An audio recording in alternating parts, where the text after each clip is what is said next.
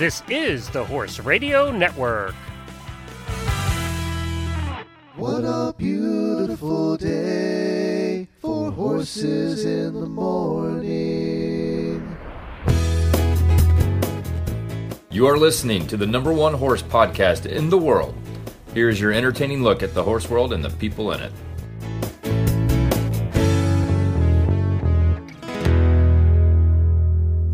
I'm Glenn the Geek from Ocala, Florida, and you're listening to Horses in the Morning on the Horse Radio Network for April the 6th, episode 2906. This episode is brought to you by State Line Tack. Good morning, Horse World. Guess what day it is? Huh? Anybody? Julie, hey, guess what day it is? Oh, come on, I know you can hear me. Mike. What day is it, Mike? Leslie, guess what today is? It's hump day. Woo-woo! What today is? Wednesday. Hit it! That's right, it's hump day with your Horses in the Morning hosts, Jamie, that girl Jennings, and Glenn, the geeky pony guy. Wednesday, I guess. Well, as you know, if you tuned in on Monday, Jamie is taking advantage of her son's spring break to take the week off and do some traveling. So I'm doing my best to put together some fun shows for you, and I think I have one today that most of you have not heard before.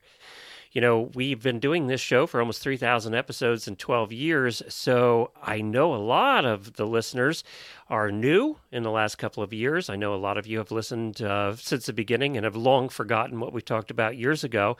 So I've done my best to look through the old archives and find some really interesting nuggets for you. And I have some for you today, and I have a really good one for you on Friday. Tomorrow, we will have the Sidelines magazine. Of course, that is the lifestyle magazine for the horse world, and that's already been recorded and will be out tomorrow. And they have some really fun guests for you, so I hope you enjoy that. So today, I have 3 parts for you, and the first part, we speak with a Disney animator. His name was Daniel, and he did the animation on Maximus in the movie Tangled and talked to us all about that. It was fascinating. We absolutely loved talking to him. Jennifer worked hard to get that one set up years ago, and I guarantee most of you have not heard that interview, so we have that for you first. Secondly, of course, we have our Daily Dose Equine Health segment, this time with Dr. B, Dr. Brian Waldridge. He shared some stories, this is back in 2016, some side-splitting vet calls that he did. So we're going to share those with you. And for our last segment today, we're going back to 2015.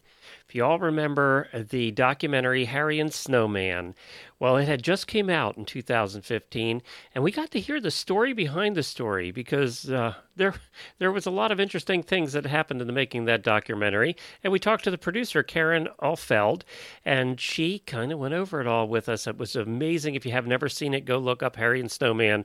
I think it's on YouTube, and watch the documentary. But this was our interview with the producer back in 2015. I think you'll enjoy. So let's get started.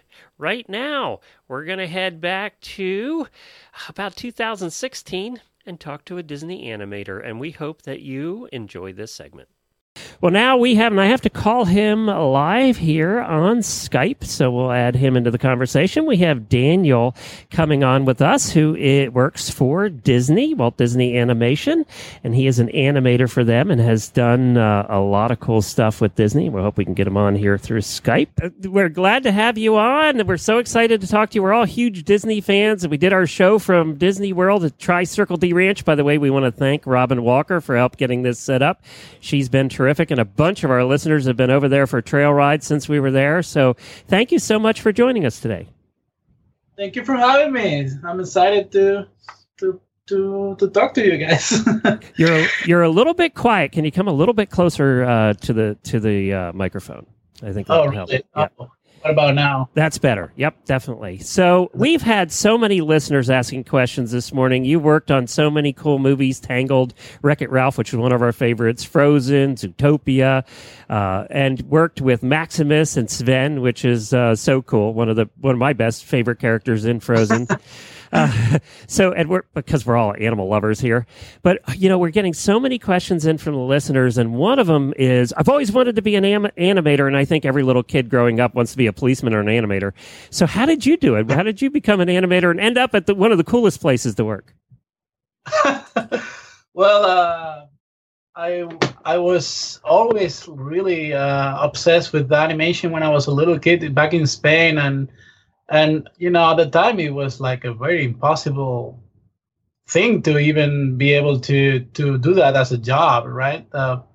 But slowly I was like, I had the chance. Well, I was always drawing. I learned. I went to art school, and I had this chance to learn animation in London. I had this opportunity. The college they gave me like a scholarship, so I decided to give it a try. And because I always wanted to learn how to do animation, so studying in London was like really the beginning of my career, and I really went from there, working slowly in little projects, commercials and stuff, and then slowly, getting better things until I end up doing like my first feature film in London, and then that kind of opened the door for other feature films, and then slowly I end up doing this one big movie in Europe called Planet 51. It's a movie about aliens. Yeah, I remember that. It's kind of a reverse story. It's like an alien world, which is like the Earth, and there's this human who invades he visits, like it's like E.T. but in reverse. So he visits the planet of aliens. He becomes friends of one of the aliens. Anyway, that movie kind of was a huge hit in Europe, and it was internationally released also in the United States, and that kind of opened the door for me to try to show my portfolio to the big studios like Disney, and I was lucky enough that they look at my work and they like it, and they decided to hire me for my first movie was for Tangled in 2009. Well, now before we get to Tangled, I just have a quick question for you. Do they still require you to be able to draw in addition to doing CG? It's not a requirement anymore. Actually, if you know how to draw, it's a plus, but it's not totally a requirement because we're doing everything on the computer. It's more similar to puppetry what we do. Like we actually manipulate these puppets on the computer, and it's you have to have a sense of acting, you have to have a sense of animation, but there's no really a requirement of knowing how to draw. So, but it's definitely a plus. And if you have a background in drawing or traditional animation, it's totally a plus. Well, then you started out with Tangled, and of course, one of our favorite horses in all the Disney movies is Maximus. Was there a horse that you used in studio? Did you bring a horse into the studio to study it? How did that all happen? Well, we didn't bring a horse at the studio, but I don't know if you know, but the Disney animation building is right on the equestrian neighborhood in Burbank. Oh, okay. So we had plenty of reference like live horses right next to us in the building. So I would normally see them live very, very often close to the building. So it was a good reference for us. It was not weird to see people riding horses in the middle of the street, like along with cars and stuff. So that was good. And then I used a lot of videos from in the internet. Just if there's a horse like Maximus, I want it. Yeah, I want that one. I think it was inspired on Andalusian horse. Well, and I can tell you this, Jamie, if you head out to Disney World, you can see Maximus because Maximus is at the Tri-Circle D Ranch at Disney World right now. Well, cool. Yeah, that's right. I'll just into Disney World. So how does it work? Can you explain how the process of animating, say, Maximus happens if you're not drawing it? Yeah, I come from a 2D animation background, so I do a lot of drawings in preparation for my CG stuff. So I normally would do like a very rough 2D animation just to plan my work, to see what the CG is going to look like, more or less. And like I said, we look at videos to reference for this shot that I was doing. I don't know if you remember a shot where Maximus is trying to reach Flynn Raider, and Rapunzel is not letting him. Rapunzel is kind of putting herself in the middle. Yes, and I remember that. Yep. She stops Maximus, and of course he doesn't want to hurt her. So Maximus has to kind of pull the brakes, and he does this cartoony kind of thing, and he tries to kind of move past Rapunzel, but she doesn't let him.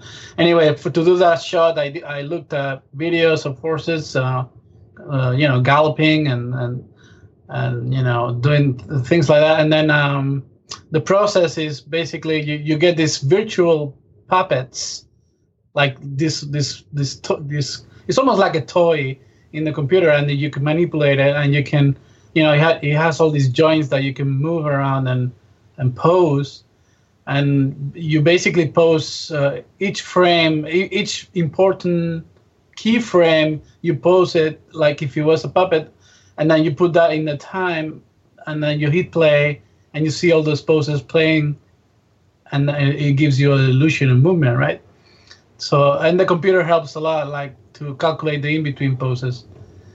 And that's basically the process. And then after that, you put more detail, more movement, more keyframes, and you can tweak every little detail imaginable, like every movement of the eyelid, everything can be tweaked and precisely adjusted to the director's whatever his vision is. So it's hard to explain it without visuals and just talking, but that's... Well, it sounds like this whole process takes, I don't know, 15, 20 minutes? Real quick, huh? Super short. Easy.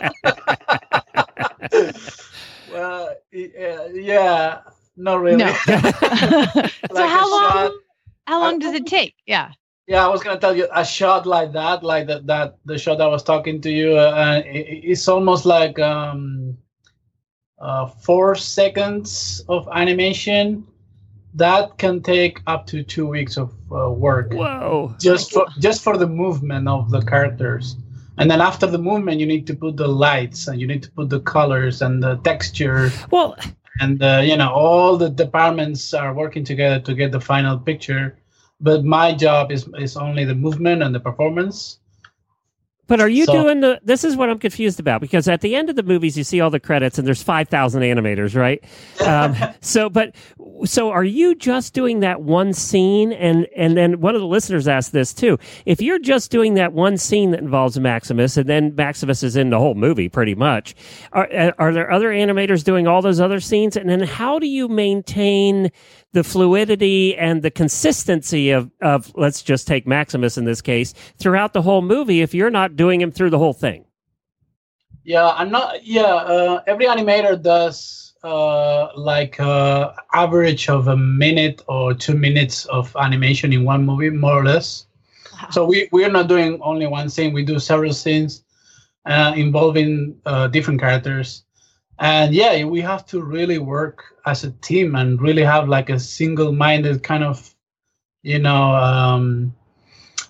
philosophy. You cannot be individual in this. You have to really, if you do a scene with Maximus, you have to look at other people who has done a scene with the same character, and kind of talk to them and make sure we're all on the same page on how to make him move.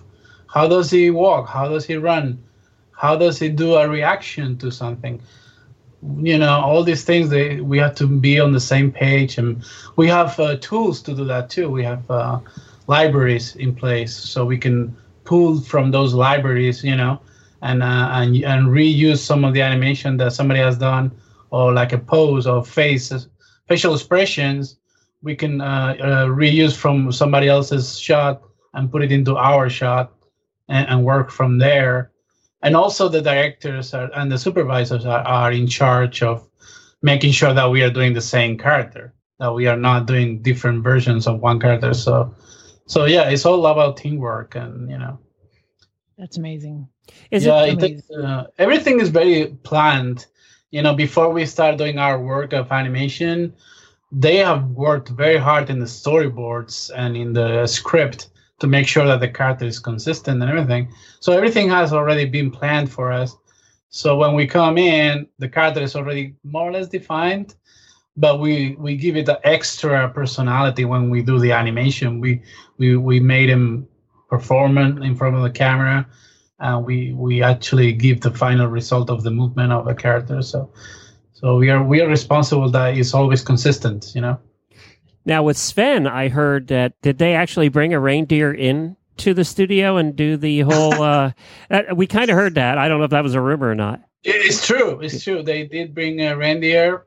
I think it was a very old reindeer because he didn't have one of his antlers.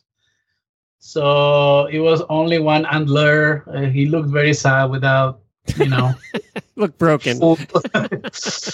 Yeah, it was kind of broken, and he didn't move much. He was just sitting there. He seemed kind of tired, and it was. That's not at all. Yeah, that Sven didn't look like that at all. It wasn't like Sven at all. But anyway, it's cool to have like a real animal in there to get inspired and to get some reference. But yeah, Sven is pretty active. And do you guys do the thing where you hook all the monitors up to people to get the movements and the stuff? Are you guys doing that too for your movies? No, you're talking about motion capture? Yes. No, we don't do that. We try to keep our movies very stylized, and we don't want to make realistic movements. We want to make sure that the characters are believable, first of all, and are as entertaining as possible. We want to differentiate ourselves from other movies, like the visual effects movies, the live action, all that stuff, that they're using all these very realistic movements. Especially for human beings, we try to keep the human characters very stylized and not ultra realistic. There's always even when you look at some character like like Rapunzel, like she's very human, but at the same time she has cartoony proportions, and she has these big eyes, and she's like your typical Disney characters. So you don't want to make her completely realistic in her movements. You want to have a little bit more stylized, it's probably is the kind of the house style that we have. Yeah, I mean it's such a you see a drawing and it's a Disney character, because I wish my eyes were that big and my waist was that small, but it just doesn't happen in the real world. Yeah, it's a cartoon. Now, I wanted to ask you, when you were working on Frozen, did you think to yourself or know to yourself that this was like the movie that was going to change the world? I went trick-or-treating with my son last year, years after Frozen came out, and every freaking little girl is Elsa. Like, did you know that was going to happen? We didn't have any idea this would be that big. I mean, we were thinking, this is going to be another Tangled. This is Tangled on Ice. When you work so many hours into one movie, you start to be like very critical of your work, and you think, maybe it will be successful, but we never imagined it would be that successful. Oh my gosh! I mean, it changed the world for kids for sure. Oh my God! Yeah, it was a big, for me at least. It was like a big. I mean, I knew it was gonna be successful and people were gonna love it, but not at this level, Right, absolutely. So when you're doing, say, you're involved with Sven, And at that time, Hans is saying something. I've seen these movies way too many times. And so he's saying something. Is the voice in before the animation, or does the voice come after? All the voice actors are doing their work before we do the animation. Okay. Normally, these movies are edited way before anything else is produced. The editing comes first. It's completely the opposite of live action movies where you film a bunch of stuff, you go on the location, you get as much footage as possible, like different angles, different coverage. And then in the editing room, the movie gets made, right? That's the live action system.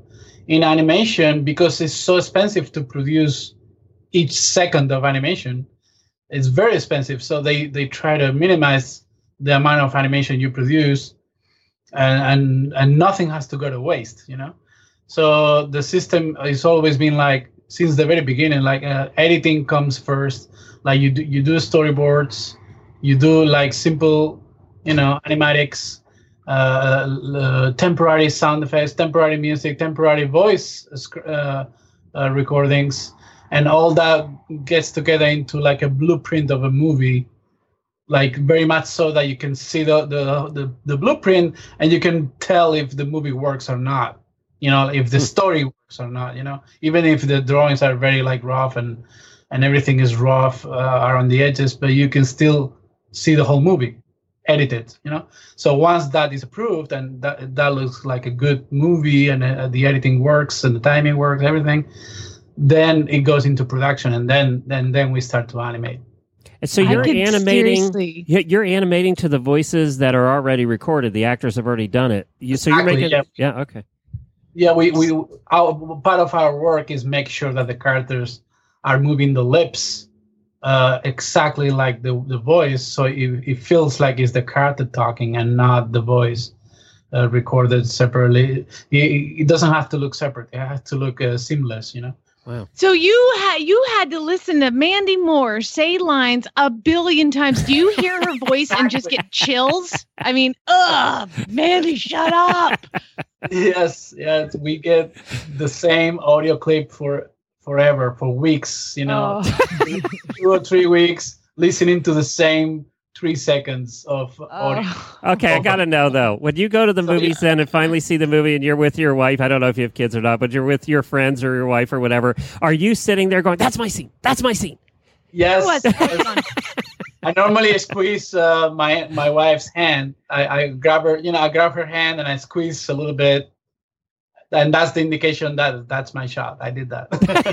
And at the end of the movie, do you watch for your name to go by and take a picture? Yeah, well, I don't do that anymore, but everybody, my family, everybody does it. And they show it to me on Facebook. Look, I saw your name. So your mama probably was like, my crazy ass son just drawing all the time. Like, never thought it would amount to anything. Here you are working at freaking Disney with your name in the credits. That's amazing. Oh, I know. She's so proud. It's crazy. Every movie, and she loves Facebook anyway. And she makes a lot of advertising for me. I don't have to say anything about the movie. She does all the advertisements. Go see my son's movie. So what happens from here? Once an animator, always an animator, or do you actually? Is there somewhere to progress to that you would like to be? Well, once you're here, you can try to become a supervisor, which is like a step above, where you're not animating as much, but you're supervising and you're kind of managing a group of people. That could be interesting thing, but the fact that you don't animate that much is kind of not appealing to me. I really like doing my work, so if I can keep animating, I'll be happy doing that. All right, so I just looked you up on Facebook, and this is no computer nerd, ladies. He's actually hot. That's really not fair. There's a lot of hot animators. I mean, we're not. Yeah, we're not computer nerds. So You don't have to say. You don't have to follow that up. I'm just letting everybody know. I mean, there's a bit of everything. Yeah. All right, but You're like, well, there are some nerds. Okay, sorry. Listen, Daniel, this has been amazing. I could talk to you for hours about this. This is so exciting. Congratulations on all the success of all of these movies. I mean, my gosh, your name is associated with the biggest movies on the planet for forever. So congratulations, and congratulations to your mama, who's so proud of her boy. And yeah. you don't even need to do promotion. Just put your mama on stage with Conan O'Brien. She'll talk to him. Oh, yeah.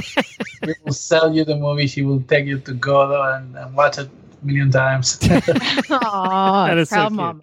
Very good. Well, give your mom a shout out. What's her name? Daniel Martin Peixe. And what's No, your mama's your name. mama's name? What's my mom? Ilda. Ilda. Well, Ilda, you did a good job. You did a good A lot job. like Elsa. Maybe she was the princess. There you go. Elsa. I don't think she can hear you guys from Spain, but Oh, she can. We'll send you a link. She can listen to this. oh yes, you guys. Yeah, we're all record this. internet, so we have a lot of Awesome. listeners in Spain and Europe, actually. Awesome. Yeah, so we'll say hello to her. And thank you so much for joining us. We really appreciate it. Thank you guys for having me. That was fun. All right, take care. And also, we got to give another big shout out to Robin Walker and everybody at the Tri-Circle D Ranch, all our friends down there at Disney World Orlando. And if you want to meet Maximus like we did, you just head on over to the ranch and say that Glenn and Jamie said I needed to meet Maximus, and they'll take you to say hi to Maximus. So you can do that right here in Orlando. Here, I got something for you. Lucas, who is that? Who's that? Kids never talk when you want them to, Daniel. They never talk when you want them He's to. standing behind me going, Maximus, Maximus, Maximus. I put the mic in front of his face. He's like, uh-huh. Thank you, Daniel. Thank you guys. Bye. Bye, Daniel. Okay, bye. The next segment will be up shortly, but first, our title sponsor for today is State Line Tack. You're going to find them at Land Rover in a couple of weeks. That's right, it's only a couple of weeks away. Get your tickets now. Jamie is planning meetups. You heard that on the show. She'll talk about that more next week. So if you're going to be there and going to have some money to spend, head on over to State Line Tack's huge booth that's in the old indoor arena on the top level, kind of on the left. You can't miss it. It's the largest booth in the place. And they have thousands of items that are going to be there, many on sale. So if you're not going, then head on over to statelinetack.com right now and check out their highlighting on their homepage their selection of cowboy boots. Oh my God, there is a lot of cowboy boots in the world. And let me tell you, there's some wild cowboy boots now. They have 10 pages of them over there. And, there's some that run from the $60 range all the way up to $400 or $500. Cowboy boots can get pricey, but they have some very fancy ones as well. I have never seen anything like this before. So there's one that actually has Benjamin Franklin's face on the bottom of the boot. Yes, that is correct. You heard me right. So check it out today, statelinetack.com, for all your cowboy boot needs. Coming up next in our Daily Dose Equine Health segment is Dr. Brian Waldridge out of Kentucky. He's sharing some side-splitting vet call stories as he kind of explains wound care, and this was back in 2016. Man, we've been doing this show for a long time. It's time for the Horses in the Morning Horse Health Report, when our intrepid hosts, together with an unlucky member of the equine veterinary trade, attempt to inform, enlighten, or terrify horse owners everywhere into funding a Kickstarter campaign to mass-produce Kevlar-coated, bubble-wrap-lined equine products. And we have Dr. Brian Waldridge on the phone from Lexington, Kentucky. And you can follow him on his Dr. B's Bluegrass Facebook page. And he has many adventures traveling around Lexington, taking care of all horses, famous and backyard horses. And so we welcome him to the show. Dr. Waldridge, good morning. Oh, good morning. Thanks for having me back. Oh my gosh, I couldn't wait to have Wait you a back minute, on. cut right there. You're talking about wounds. Dr. Waldridge, no offense, but I'll be back in about 20 minutes. Just let me know when you're done. Somebody can text me. I'm not so good at this stuff, so I'm just saying. Well, you know what? The grosser and gorier you can make it, I love it. So bring it on. We're going to talk about wounds today. First of all, let's just catch up. How have you been? Oh, been good. Been pretty busy. The weather here has been good for late fall in Kentucky, which has been really nice. So I've been getting to go to the track quite a bit, see a lot of horses, and that's been fun. Been a lot of news out of old friends, a lot of new horses that are pretty exciting. You know, horses heard about, seen on TV that are out there now, like Alphabet Soup's there. Touch Gold arrived yesterday, so and War Emblem's back from Japan. So it's been really fun to get to know those horses, those famous horses, and still get to see my friends and out in the field, and get to see my old mare every now and then. Now, Dr. Waldridge, of course, is the vet for Old Friends. And now I just read that Stephen Got Even is heading to Old Friends. Yes, and that's going to be exciting, too. So we've taken in quite a few pretty famous stallions here in the last couple of months. So it's going to be great. I hope everybody comes up to see them. That's so cool. I know Michael Blow, and I don't know him personally, but he just always looks so darn happy when he's out there. And we've had him on the show, and he's like, I can't believe I get to walk outside and see these amazing horses. So what's it like working for him? Oh, he's just a great friend. And, we go out there quite a bit. And back when I had more time, we used to do a local radio show here in town out at the training center. And I did a vet segment there, and Michael's just, his enthusiasm and the amount that he cares for those horses is amazing, and it spills over to everybody that works with him. It's just a pleasure to work with him. I feel so lucky to be able to work with those horses. I can tell Michael sometimes I go up to them and I feel like I should ask their permission to do something to them. They're so famous. But, like, can I give you this vaccination, Mr. Solar Charm? But it's really a lot of fun. I would be just, I'm like, let me give you a shot of Banamine. Please don't go out there. I like, you forget how to do vet stuff because you're nervous working around these famous horses that mean so much to the people. Now, last time we talked to you, you were doing a pilot episode on your vet practice. Whatever happened? Well, I haven't stopped believing. Still working at it. The Facebook page continues to grow. It's really cool. There's new people that are liking the page every week, and that's been really, and even people overseas. There's people from several foreign countries even to follow it. And so, but my new plan I've hatched is I'm going to get a GoPro camera, and I'm going to start trying to make some of my own little short episodes of going to old friends or going to see other horses on farms and things to keep it going. So still working at it, still trying. That would be fantastic. I would love to see that. I mean, especially with, like Smarty Jones is coming back to Kentucky. You could go spend some time with Smarty or go see American Pharoah. I think that's really neat. I would definitely watch. Well, thank you. I'm gonna keep trying. So that's gonna be the new plan for 2016. All right. If you can't do it, get somebody else to do it. You got to do it yourself. My God. That's right. And cheap, so that's what I'm going to do. Exactly. GoPro, baby. GoPro and YouTube. Here we go. Now, talk to us a little bit. We're going to talk a little bit about wound care today. Why don't you get us started? I think the biggest thing on wound care probably starts with, does it need stitches or not, if you look at a wound? And usually if I'm on the phone with somebody who calls by the horse's cut, is if you think it needs stitches, it probably does. One nice thing now is with everybody having phones is you can get a picture of a wound, and that's really helped, because I've been hours away from a client, and they'll send me a picture, and I've looked at it, so, okay, well, that one's all right, let's do something different. But I think that's kind of the first decision when you look at a wound, and then how to keep that wound healthy, I think, is a big thing. And you really can't go wrong with a bandage unless you put it on too tight, which most people don't do. And then trying to keep that wound happy and healthy with some type of antibiotic ointment. And really just, you can usually get it from your vet in a pound jar, a triple antibiotic ointment, or a Neosporin type ointment you just buy at the drugstore. It's really a nice ointment for that wound, because you have to keep it moist, keep those cells happy, because the way that wound heals, it fills in, and it gets granulation tissue, which is just fibroblasts, which are cells that help to contract the wound. So their job is to pull that wound closed And then the little skin cells on the top, they have to literally crawl across the top of that wound.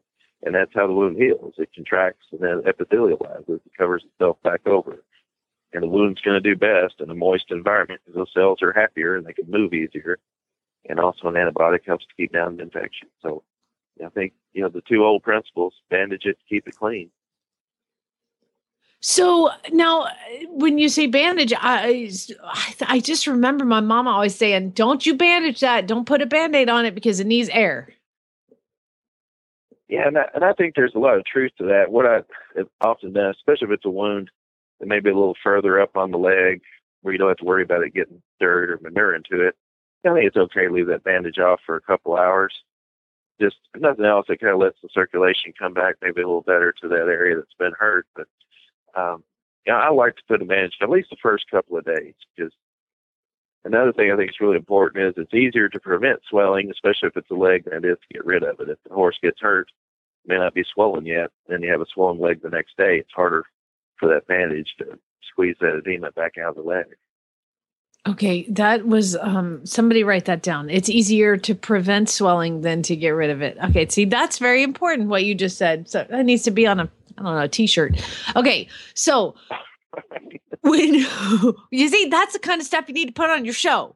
That was genius. I've never heard that before. So when we are looking at our horse, it comes in from the pasture and it has a wound. What are some of the first things that we need to look at to assess it, to know whether we need to call the vet? Yeah, I think making sure it's clean, because oftentimes it's on a leg, it may have some dirt, and it's really hard to cause any problems to just take a hose or some water. Another thing you can do is just keep on hand or ask your vet for a bigger syringe, like a 30 cc or a 60 cc syringe. And if you put a 20 gauge needle on there, which they'll have, and they can give you two, and just squeeze water through that syringe, that'll have pretty good pressure, and that'll help to even wash off bacteria with the pressure to clean up that wound. So you want to clean it up first, because sometimes they look really bad, and then you clean them up to see, well, get the blood and the dirt off and see the wound isn't that terrible. So getting them clean, I think, is the first step.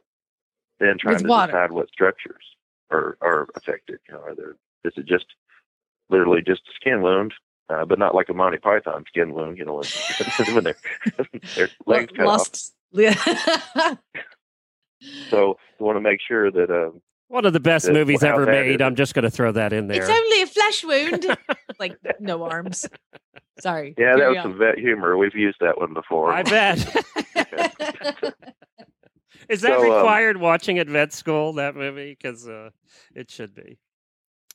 Well, I used to teach, I taught at Auburn, and I decided once you had gotten a generation past the students, which is where I was when I left, they didn't understand any references to movies or to music or anything. So you had to use it in your own. It's this generational joke, which I still think is funny, but you'd say it to the students and you'd say, it's only a flesh wound, and they would just look at you funny. And you just had to walk away. Well, we get it. We understand exactly what you're talking about. I'm dealing with the same thing. I have a bunch of 13-year-old girls that I teach riding lessons to, and they all board their horse here, and I'll say things, and they're like, they look at me sideways. I'm like, oh my God, are you serious? Like, that movie's like a couple years old. That's it. Oh, I know the feeling. Okay, so back to the wound. We are cleaning it out to see if it's a flesh wound. Yes. So I think that's a big thing. The garden hose is fine, or keep those syringes on hand, and that really helps quite a bit to clean those wounds out. So then we've got this wound, it's clean. How do we assess whether we are going to need just to bandage it ourselves or leave it open? Or is there some thing that you do to kind of, okay, is it this deep? Does it involve this? What do you do next?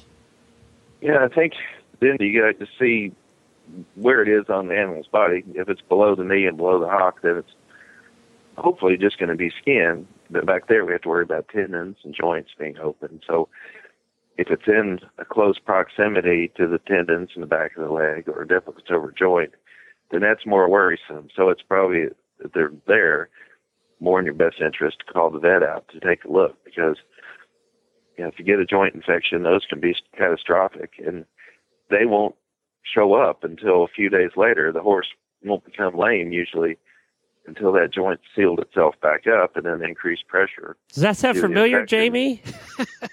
I don't know what you're talking about, Glenn. I've never had anything like that. She just had happen. one that had a puncture wound that wasn't that big and then turned into a bone infection. So she knows exactly what you're talking about there. But see, the thing there is, Glenn, is I called the freaking vet, and it just was this very special, wonderful thoroughbred who had this like thing. It was a tiny, seriously, Dr. B, it was like a quarter of an inch across under the knee on the front of the cannon bone, and it just went up and up and up and up. I mean, we took x-rays of a probe in there, and I'm like, oh my God, so gross. It went all the way up and ended up being this bone infection, even though he was on 2 antibiotics even before it got to that phase. So sometimes it doesn't even matter if you get the vet out there. They're going to do what they're going to do. Right. And then sometimes if it's a bad bacteria and it's deep into the tissues, then that favors anaerobes, which are bacteria that don't even grow in the presence of air. Air is actually toxic to them, and some of those can be pretty nasty bugs. And then we also have, horses get MRSA like people do.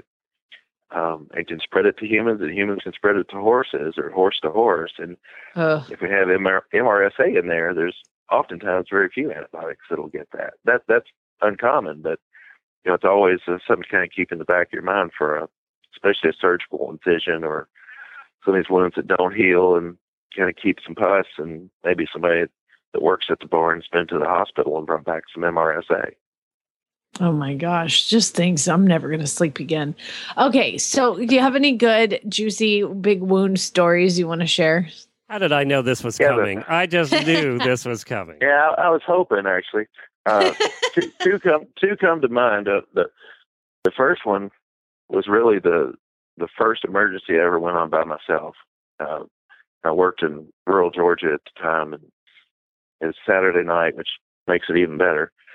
And I had to meet the folks at a feed store and follow them back through. In that area, there are a lot of logging roads, just sand roads that went back in the pine forest, and followed them back to where they lived. And I'll never forget, because all of them, they parked and I parked, and I get out, and this cute little girl gets out of the truck right as I'm getting out of my truck, and she looks up at me and she says, "Daddy's been drinking again." And I thought, what? And I thought, that would make a really good George Jones song, but it's not what you want to hear when you get out of your truck. Sorry. And I said, okay.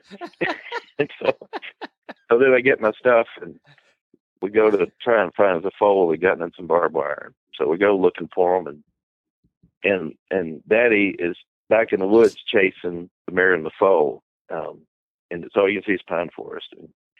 And finally Daddy emerges from the pine forest, and in one hand he has his belt, because he's been trying to loop that around the foal to bring it back.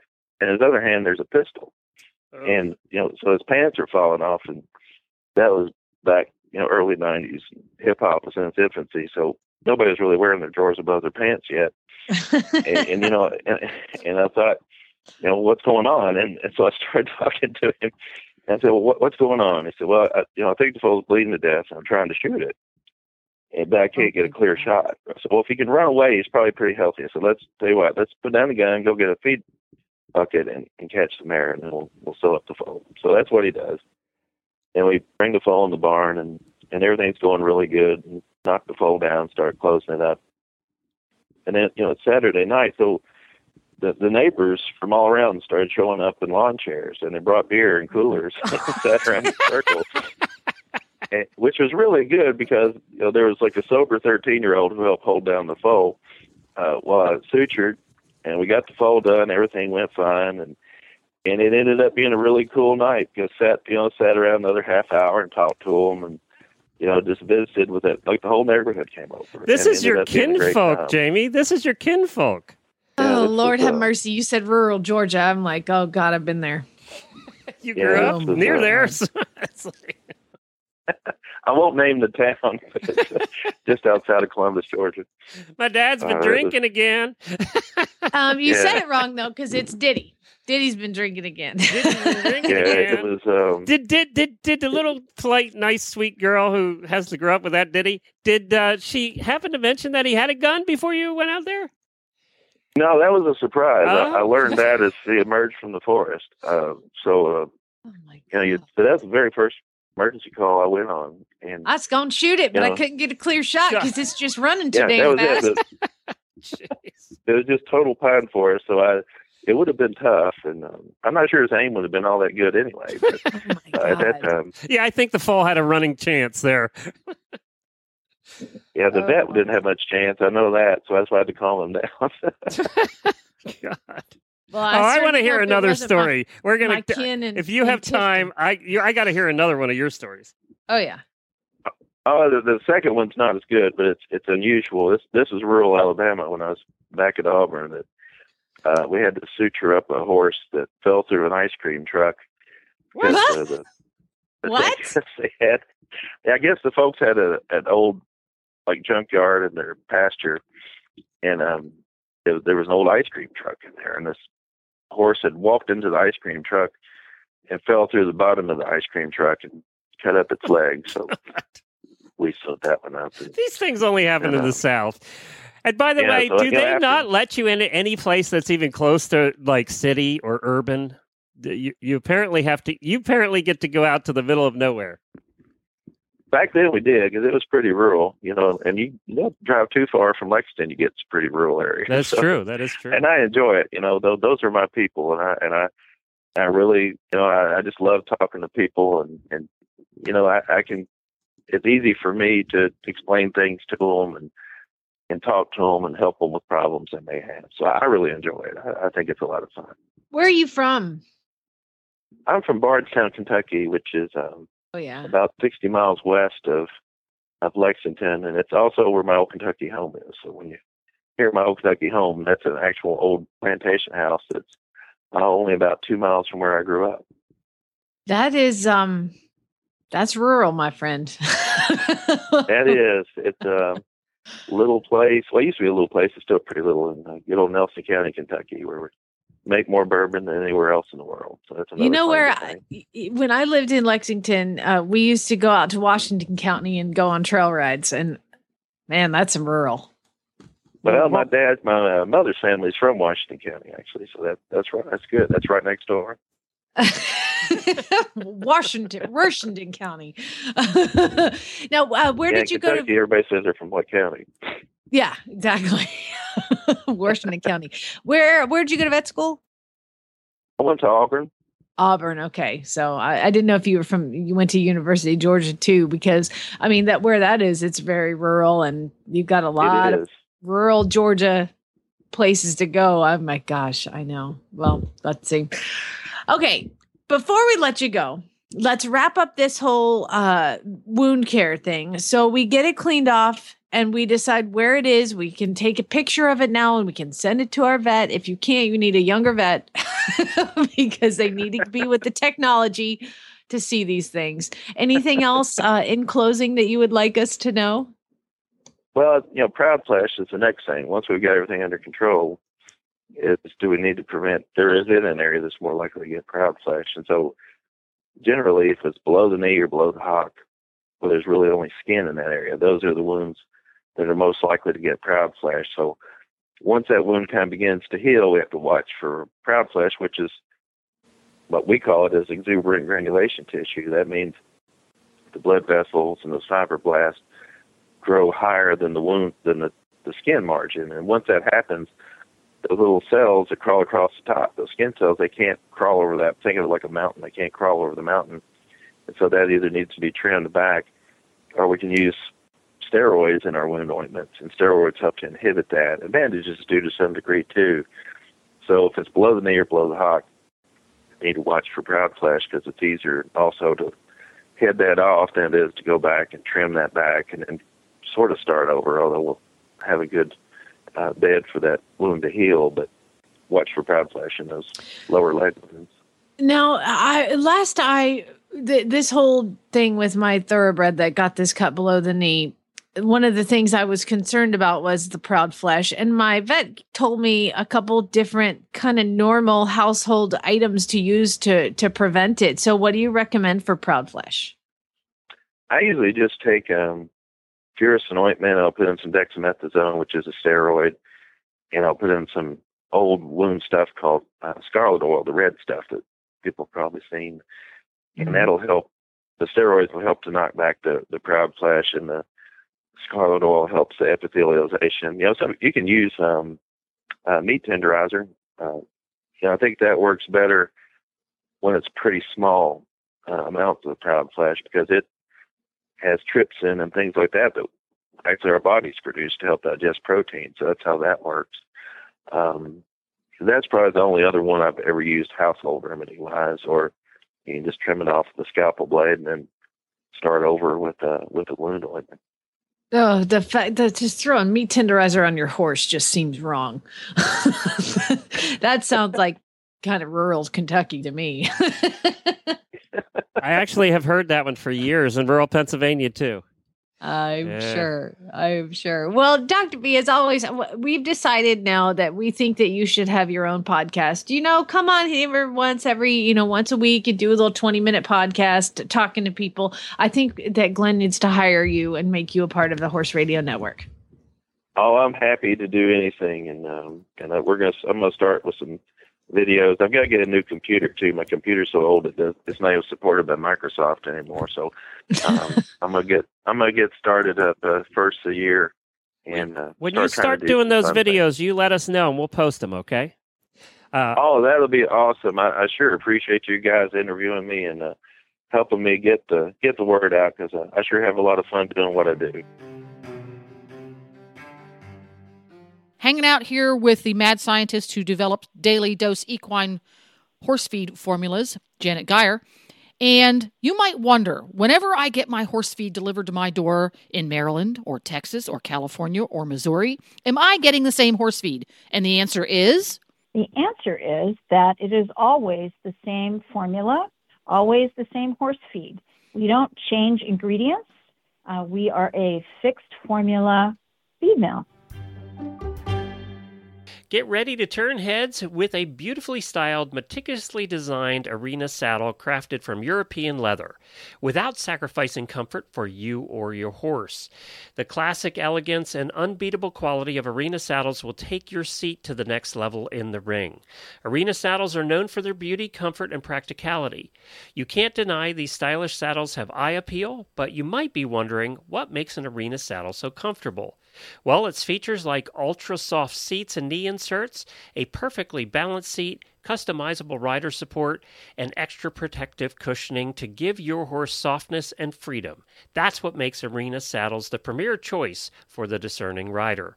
With saddles from every discipline and conformation priced at $1,599, there's an arena saddle that fits you perfectly. Visit arenasaddles.com to view the full range of saddles available and to find a retailer near you. And now it's time for Karen Ohlfeld, the producer of Harry and Snowman, the documentary. The story behind the story.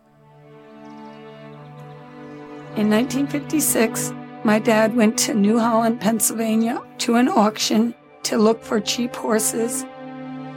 If a horse didn't get sold, it went to the killers. There was a white Amish plow horse. The same time I looked at him, he looked down to me. Snowman and I clicked right away. I paid $80 for him. Snowman was about to be destroyed only 5 short years ago. Mr. Dallaire is the man who saved the legendary horse, Snowman. Down deep, the two of them were connected, and somehow both of their lives were going to be affected forever. I came to this country with nothing in my pocket. Snowman and me, we made it to the top of the world. Oh, can't that horse put on a big jump? Harry was quite the competitor. He really thought no matter what he was riding, that he could beat the big guy. All eyes this week have been on underdogs Harry Dallaire and Snowman. They've been on an unprecedented East Coast winning streak. Harry Dallaire and Snowman have done it. They have won the 1958 Triple Crown. His driving force was never quit. The man never give up. He got so close to me, and he got so close to my kids, that he was part of the family. Snowman would do anything my dad asked of him, and I believe that is because Snowman understood that my dad saved him. Snowman was more than just a horse to me. He was my best friend.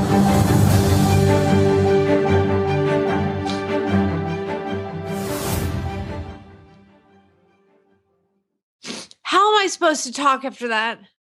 Are you kidding me? I knew you Wow. would be a mess after that. Sorry about that. Do you want me to introduce the guest, or are you okay? Yes, I need okay. a moment. All right, God, we he's my have best friend. Oh.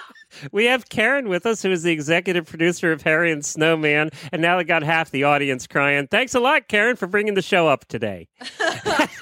Well, thank you so much for having us. The tissues are always out, huh? Yes, apparently. And you're going to have boxes and boxes of them because you're going to be at the Equus Film Festival in New York City today.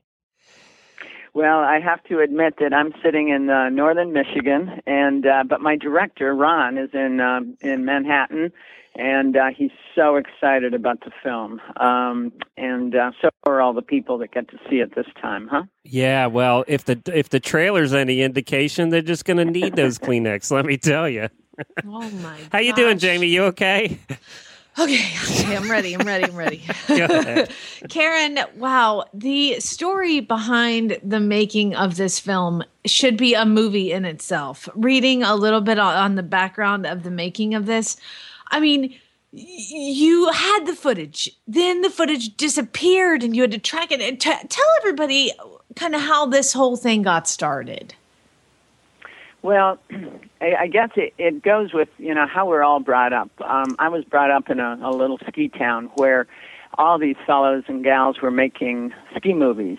And I thought to myself, this is so fantastic, but I don't really like skiing as much as I like horses. And I said, I'd like to do the same thing they're doing, but make it all about horses. And so I sort of started down this road of starting to collect all these amazing little pieces of information about horses and things that struck my fancy. And as I developed a storyline, I bumped into amazing people, as you do, and we were able to put together a production years and years and years ago. I mean, a long time ago, back in the 70s.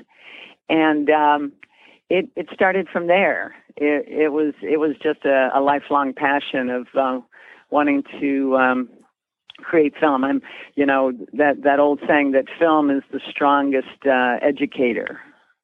I just love that. Absolutely. So rather than writing a book, I did that.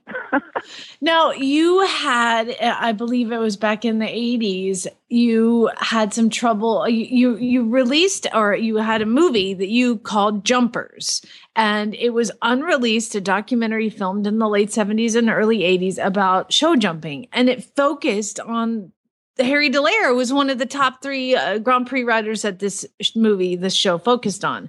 But then, of course, as it does, you kind of ran out of money, and unfortunately, the movie was never made.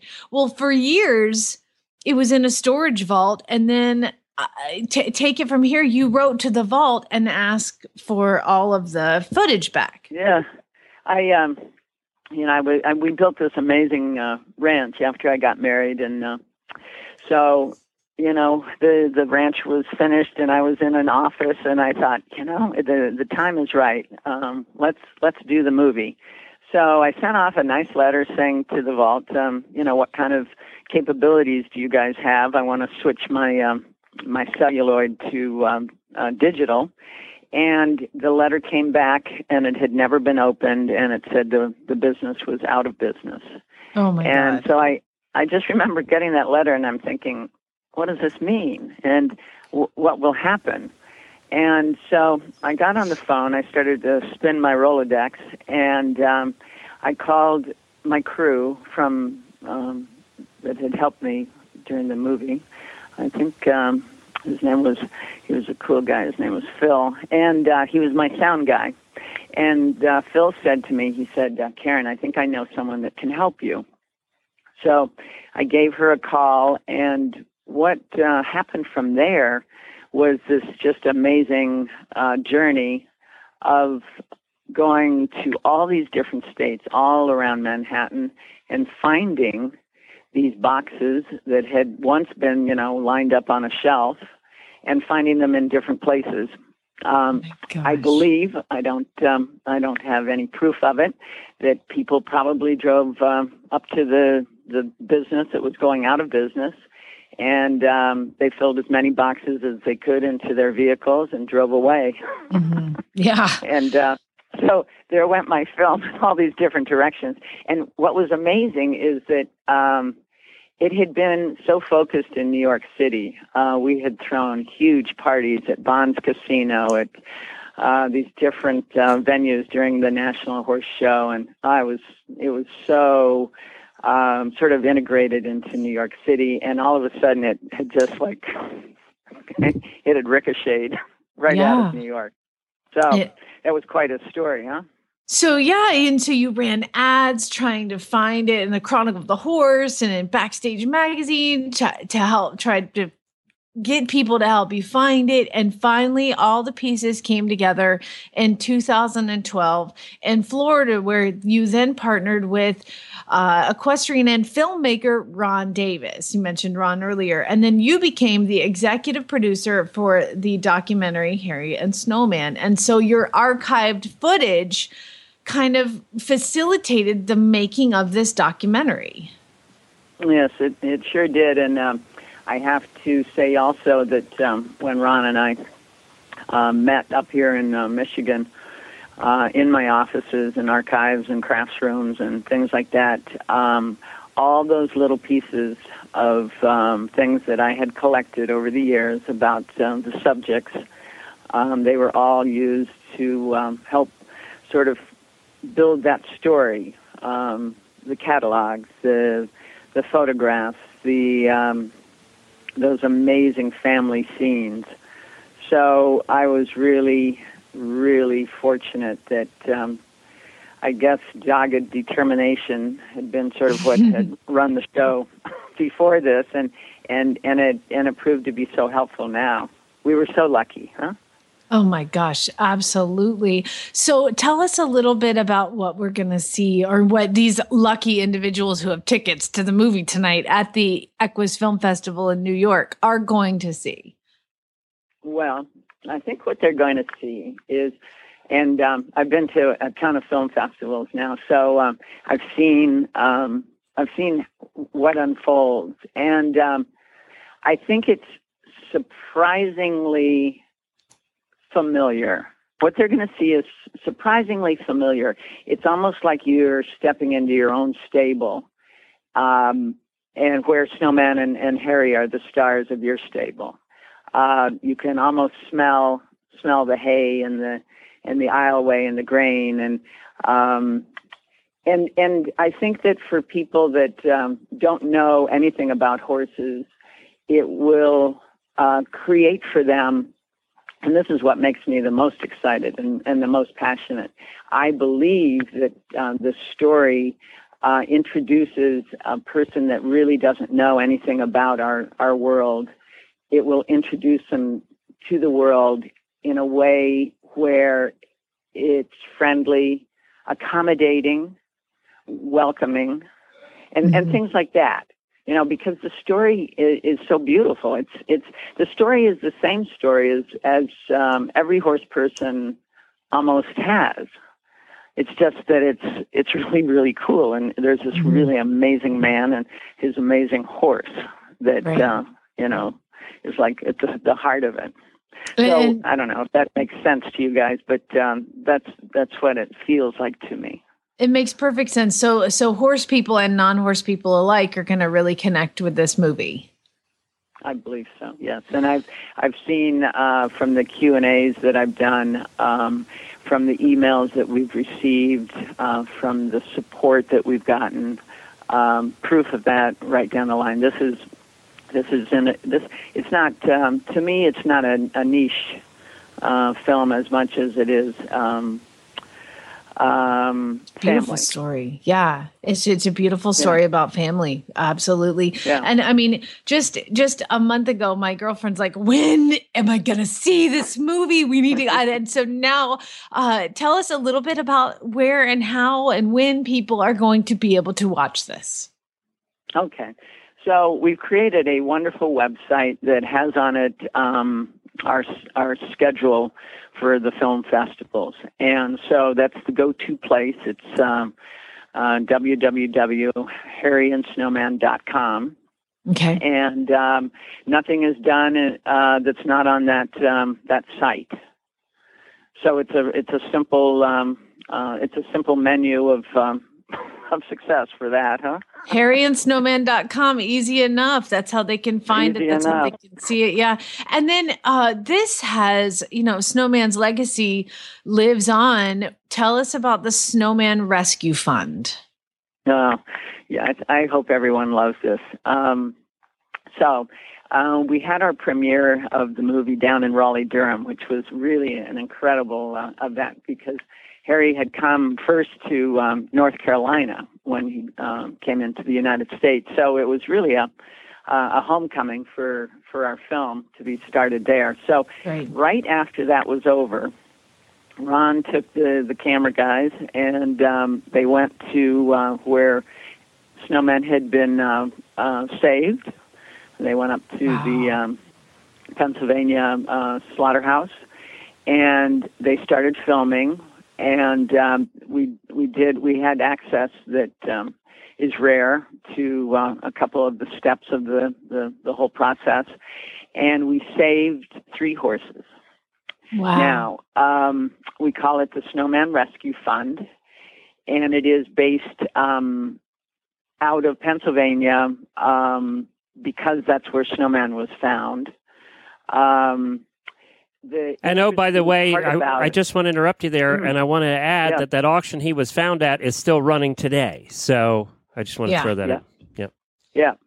So we visited there in April, and that's where we got this footage and things like that. So, and there's an interesting part of this, and this is sort of my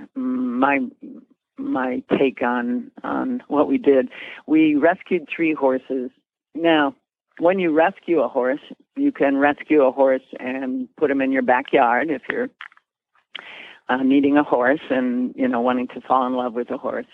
You can rescue a horse and help him go into a rehabilitation program where he becomes someone else's horse and then goes on to live a healthy and loved life.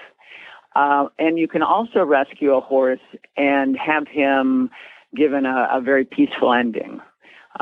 There's many horses that go into these situations that hardly can make it, to step 1 and step 2 after they're purchased by the killers.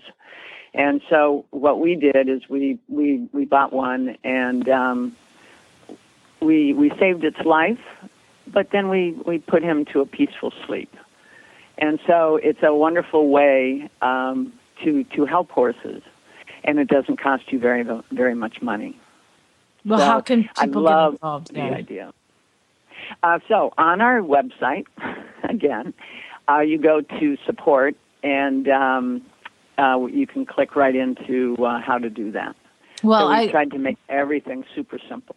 The much more peaceful ending for these horses that need it is, them avoiding these truck drives where they're falling over and they're overcrowded, and then they're stuck into these large tunnels where they're smelling the blood of other horses. No horse deserves to have that fate. So what you guys are doing, be rescue one way or the other, it's a fantastic thing that you're doing. And you just can't even believe that was going to be Snowman's fate when you see him jump. And just this movie, harryandsnowman.com it's gonna talk to people that had no idea that this even goes on. And so I'm so proud of you guys for getting in there and getting it done. And congratulations, Karen, for not giving up and finding all this footage and bringing it to people. And the horse friends of mine cannot wait to see this film. And the non-horse friends of mine are so intrigued by it because so many of them have read the book and heard the stories. My mom remembers seeing this horse on, Johnny Carson. I mean, he was the heart of the nation for a while, and you've brought him back and you have let people see his life, and you're saving horses in the same way. So First of all, thank you for never giving up, and thank you for continuing the efforts. And I'm so excited. HarryandSnowman.com. You can go check it out there.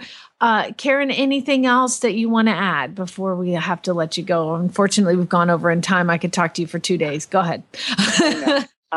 No, but I think it's a really good film for kids. Because we want to teach them about the old days of show jumping. Yeah. I think it has potential to do more for show jumping than anything that we have on our platform right now.